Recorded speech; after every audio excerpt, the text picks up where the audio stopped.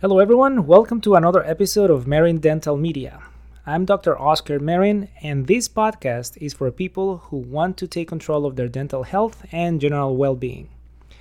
In this episode, we will be talking about the unspoken consequences of losing a tooth and the different ways to overcome this problem.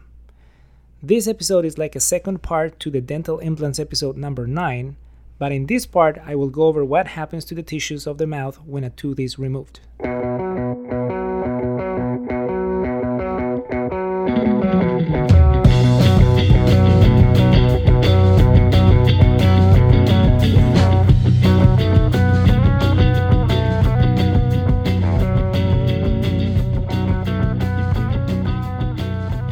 As you probably already know, my dad was a dentist, as was my grandfather.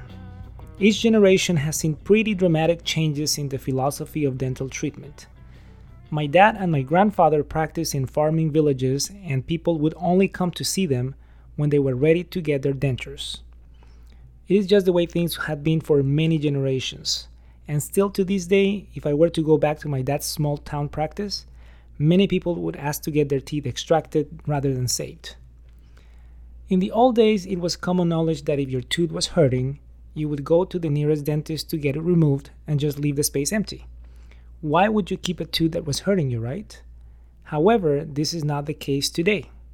We know that each tooth in your mouth actually has an individual and important function, and if possible should be kept and restored to its original function.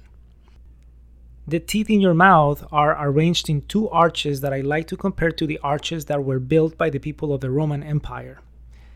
Every stone in the arch is critical for the integrity of the structure. Removing one stone could cause the collapse of the arch.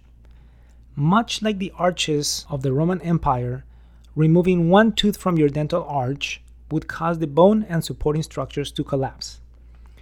The tooth should not be seen as an individual piece of hardware. It is actually part of a complex group of structures whose sole reason of existence is to hold that tooth.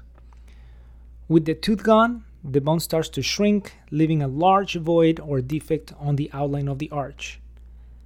As the bone socket, which is what we call the cup of bone where the roots sit, start to heal, it pulls neighbor structures in like a sinkhole. Gradually, neighboring teeth start leaning into the space of the missing tooth and collapse into that empty space.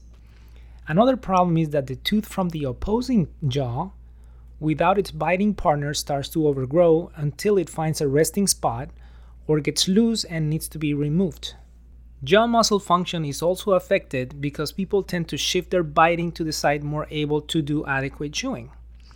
So it's hard to measure the real impact of missing a tooth, but without adequate breakdown of food, your digestive system has to work extra hard to extract nutrients for proper distribution throughout your body. The human bite is very strong, and the number and alignment of teeth is ideal for the support of these forces. Every time a tooth goes missing, another one loses its partner for biting, and the rest of the teeth have to compensate for the extra workload.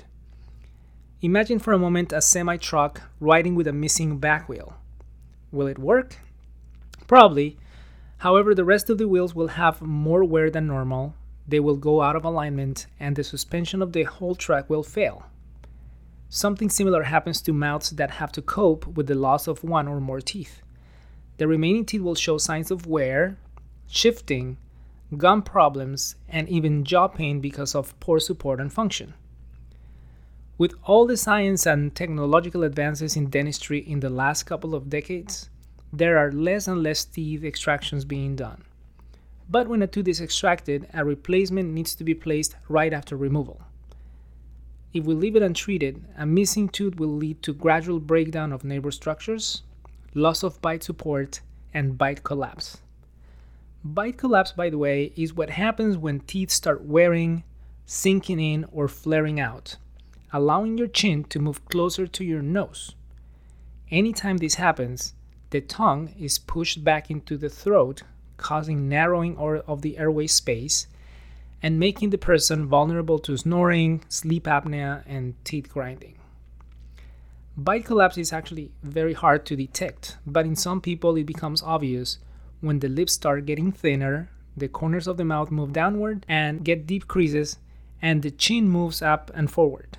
Anytime a tooth is lost, a plan needs to be developed for the replacement of not only the tooth, but its supporting structures to preserve stability, function, and of course, aesthetics. Once we have determined that a tooth needs to be removed, one of the main considerations is preserving the bone that holds the root.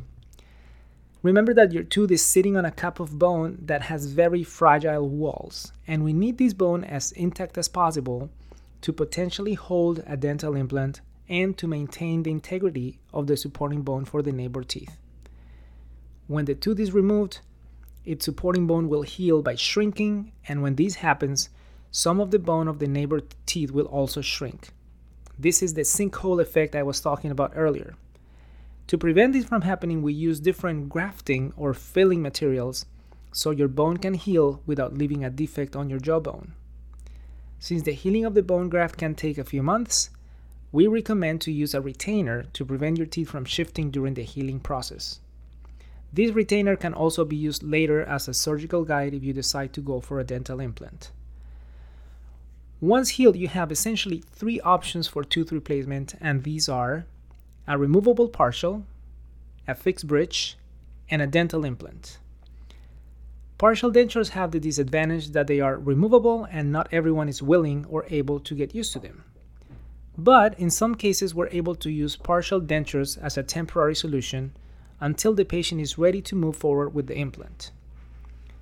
Fixed bridges have been a treatment option for a few decades, but since the development of dental implants, they have become less popular due to the fact that the teeth next to the missing one will have to be prepared by drilling them down into small stumps or pegs in order to make and hold the bridge. Currently, dental implants are considered the gold standard for tooth replacement because they are fixed and once restored can be maintained and function in a similar way as your natural teeth. We happen to have in our team Dr. Apel Keruglian, who is considered one of the best oral surgeons in Los Angeles.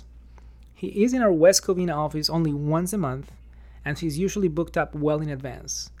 If you or anyone you know has any questions regarding the replacement of missing teeth with dental implants, contact one of our offices for a complimentary consultation.